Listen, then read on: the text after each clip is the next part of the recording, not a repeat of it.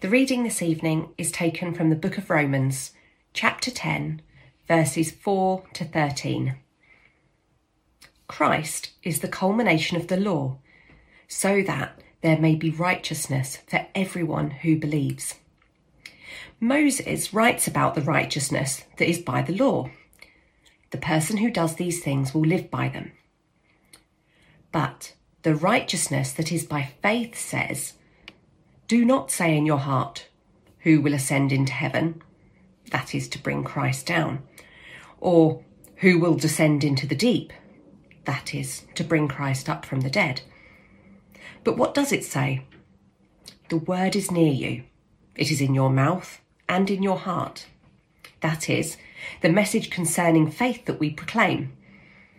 If you declare with your mouth, 'Jesus is Lord,' and believe in your heart that God raised him from the dead, you will be saved. For it is with your heart that you believe and are justified, and it is with your mouth that you profess your faith and are saved. As Scripture says, anyone who believes in him will never be put to shame. For there is no difference between Jew and Gentile. The same Lord is Lord of all, and richly blesses all who call on him. For everyone who calls on the name of the Lord will be saved."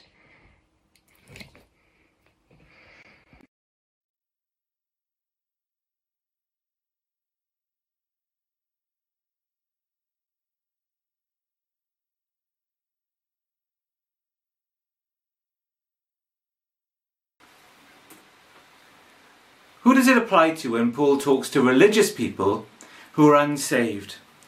And I was saying that churches are still packed at Christmas and Easter with people who like to think of themselves as Christians, but who do not live for Christ. People who only come to church on special occasions. They too come within the scope of this chapter. It's not enough to be merely religious. It's not enough to be called a Christian. It's not enough to be baptized or confirmed, or to take communion, or even to get ordained. It's not enough to do these things if you do not have a personal relationship with God through Jesus Christ. I wonder how you've been responding to this series in Romans 9 to 11. As we've seen, Paul is concerned for the Jewish nation and why God hasn't saved them all. In chapter 9 verse 2, Paul says, "I have great sorrow and unceasing anguish in my heart, for I could wish that I were cursed and cut off from Christ for the sake of my people, those of my own race." Paul loves the Jewish people passionately.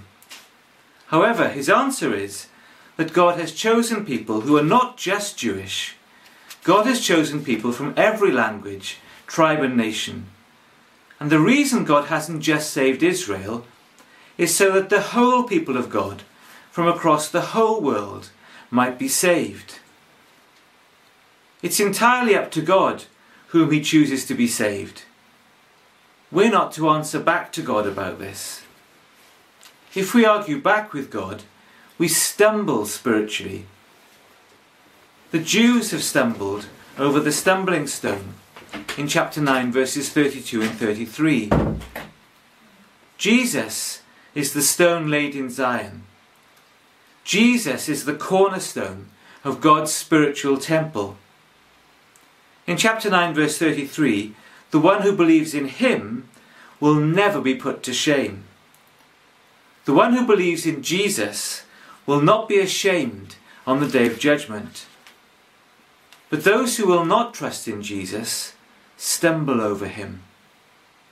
Again, Paul says in chapter 10 verse 1, "Brothers and sisters, my heart's desire and prayer to God for the Israelites is that they may be saved." Paul longs for them to be saved. But they would not submit to God's righteousness. They would not submit to God's way of being made righteous. They thought they could make themselves righteous through religious activities. They thought their religious observance would make them good enough for God. And Paul has to say, no, it won't. In chapter 10 verse 4, there is righteousness for everyone who believes. There is an open invitation for all to come and be saved. Christ is the culmination of the law. We're no longer put right with God by rule keeping, if that were ever possible. Rather, salvation is by faith. Salvation is by confession, and salvation is for all believers. Firstly then, salvation is by faith. Verse 5.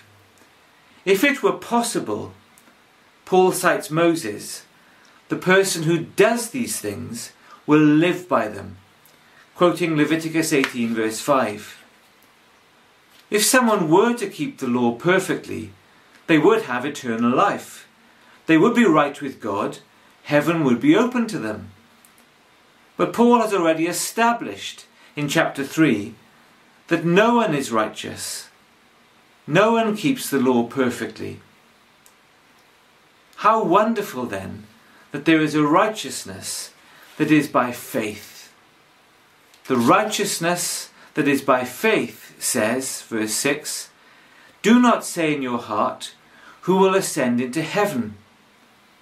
There's no need to ascend into heaven or bring Christ down. Verse 7, or who will descend into the deep? That is to bring Christ up from the dead. There's no need to descend into the deep to bring Christ up.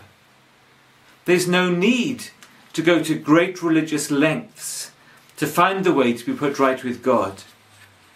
Christ is already risen from the dead and available to us by his Spirit. Verse 8, the word is near you. It is in your mouth and in your heart. That's the message of faith Paul proclaims. It always was near God's people, even back in Deuteronomy 30, verses 12 to 14, from which Paul quotes here. Salvation is by faith. We're saved from hell for heaven by trusting exclusively in Christ, in who he is as God, in what he's done in dying on the cross in our place that we might be forgiven.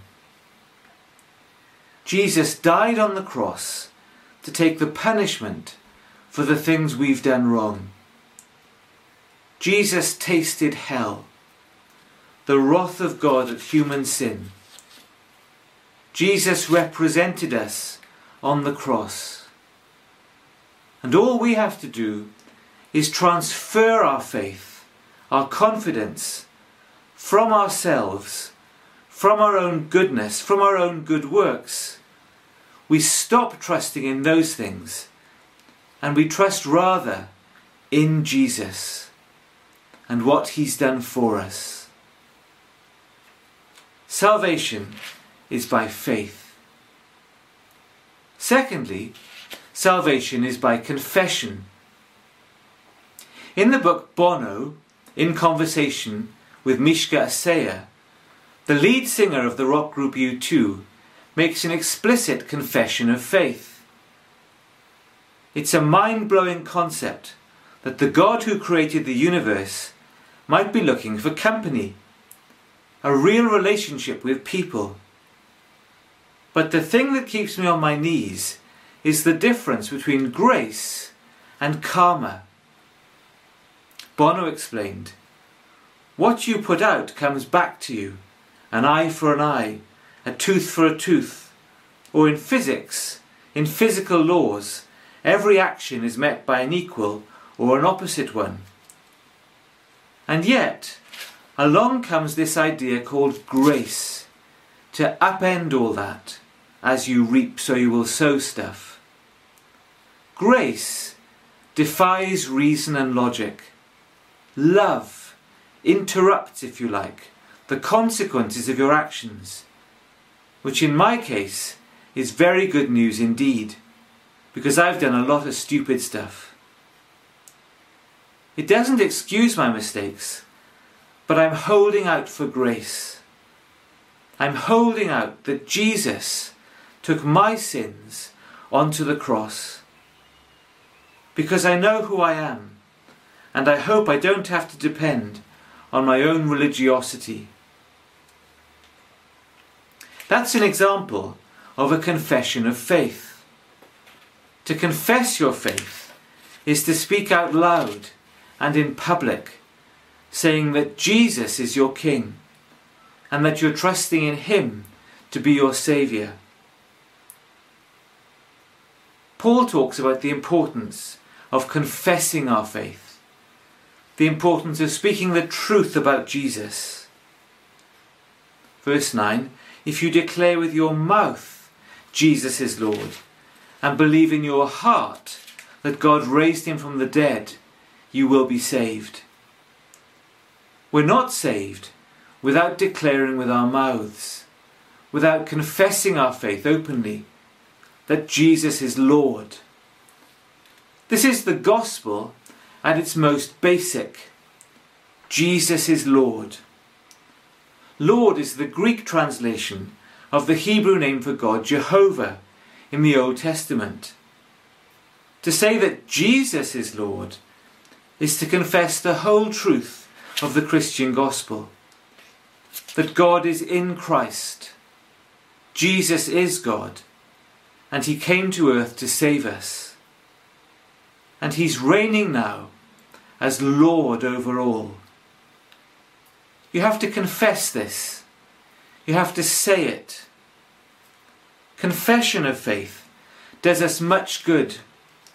To say things out loud confirms truth in our hearts. And clearly, this is not some cheap thing. It's not just prattling off some form of words. In one of my former churches, I had to perform infant baptisms on a Sunday afternoon. Very often the parents had no faith. They just wanted a nice christening and a party for their family. So they would say the words of faith, but we all knew they didn't believe them. We all knew they were just saying the words so that their little baby could be christened. It's not enough just to say that you believe. It's not enough to tick a box on a form. We must declare with our mouths what we believe in our hearts. That God raised Jesus from the dead.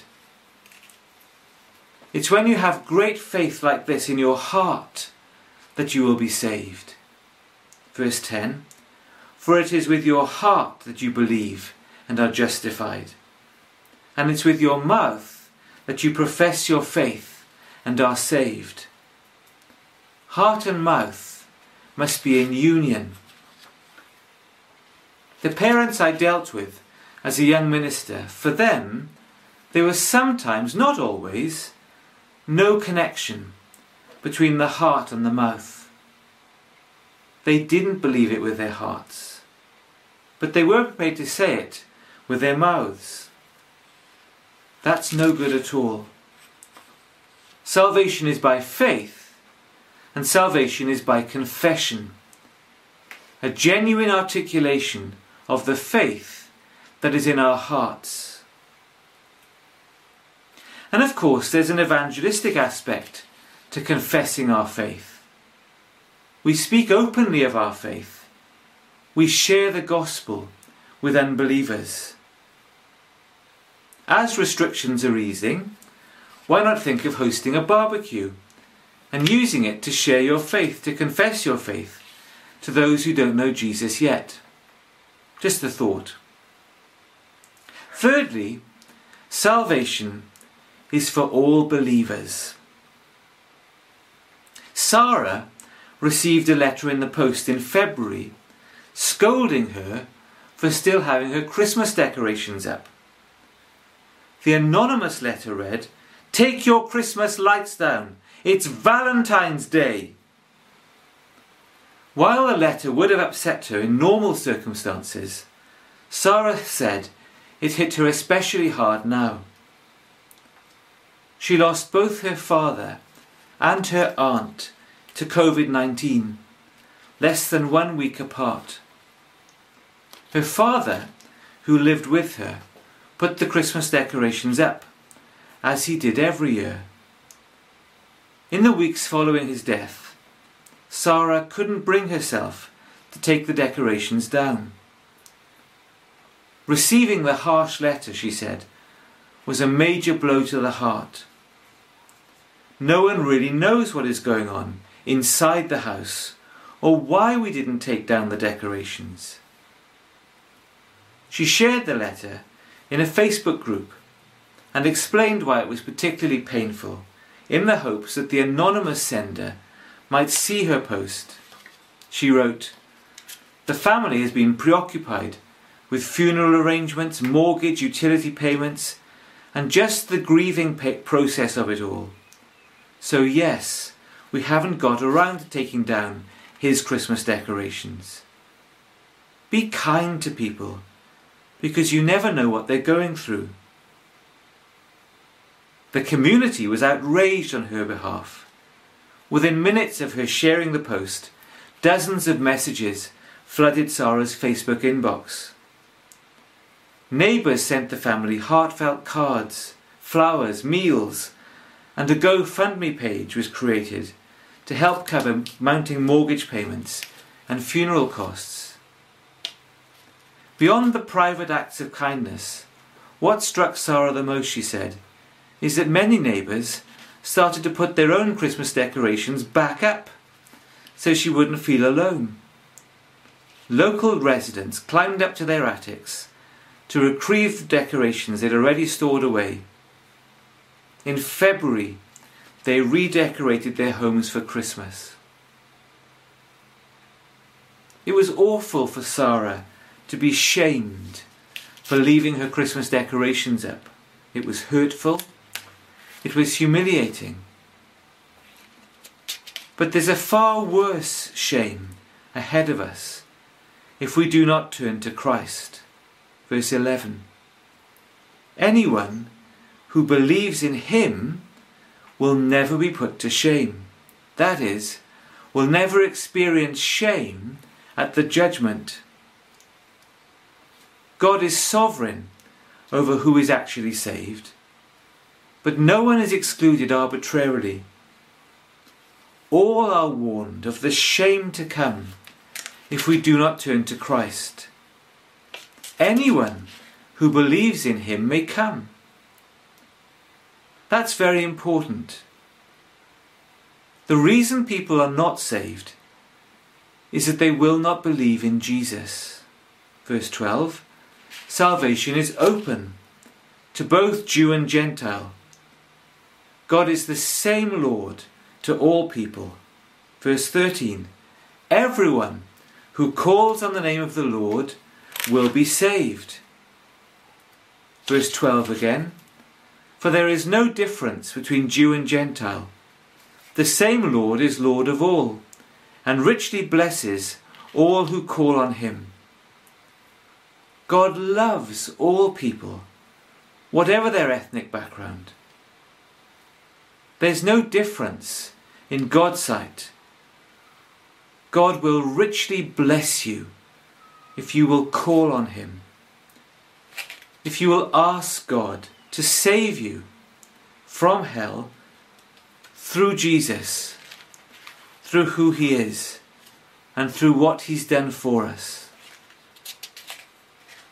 So this evening, salvation is by faith, salvation is by confession, and salvation is for all believers.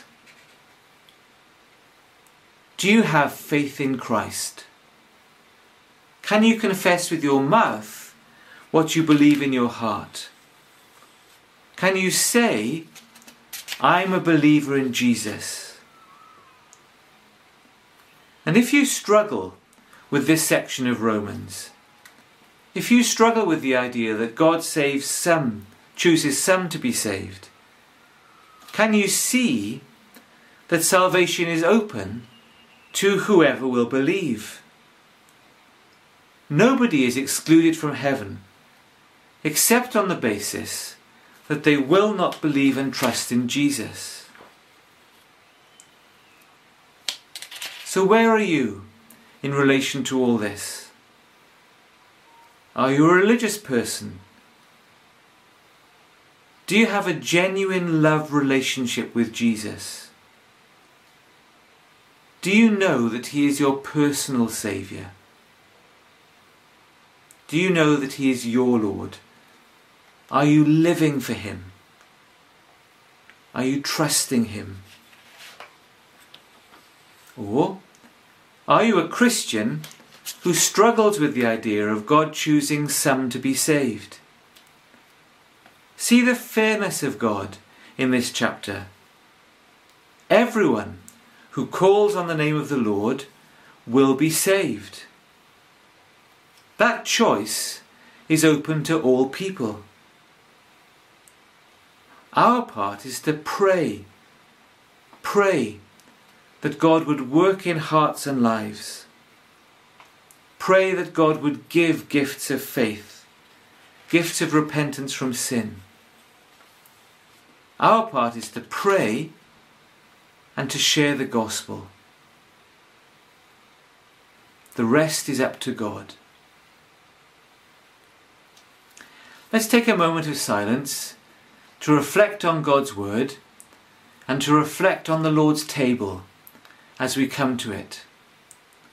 Let's thank God for Jesus. Let's thank him for all that he's done for us. Let's thank him that we may know communion, fellowship, relationship with God. So let's pray together.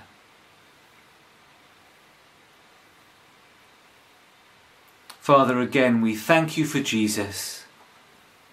We thank you so much for who he is and what he's done for us. Thank you that he paid on the cross for all our sin, so that we might be saved simply by trusting in Jesus and making him our King. Father, we thank you for your grace to us. Thank you that you've enabled so many of us to do this. And so we come to the Lord's table, thanking Jesus for all that he's done for us. Thank you for this fellowship meal. Thank you that it is just a foretaste of the fellowship we will enjoy with you in heaven, in the new creation, forever and ever. So draw near to us now, Father. Commune with us in Christ. Draw us close to you. Assure us of what you've done for us in the Lord Jesus, and strengthen our faith. In Jesus' name we pray. Amen.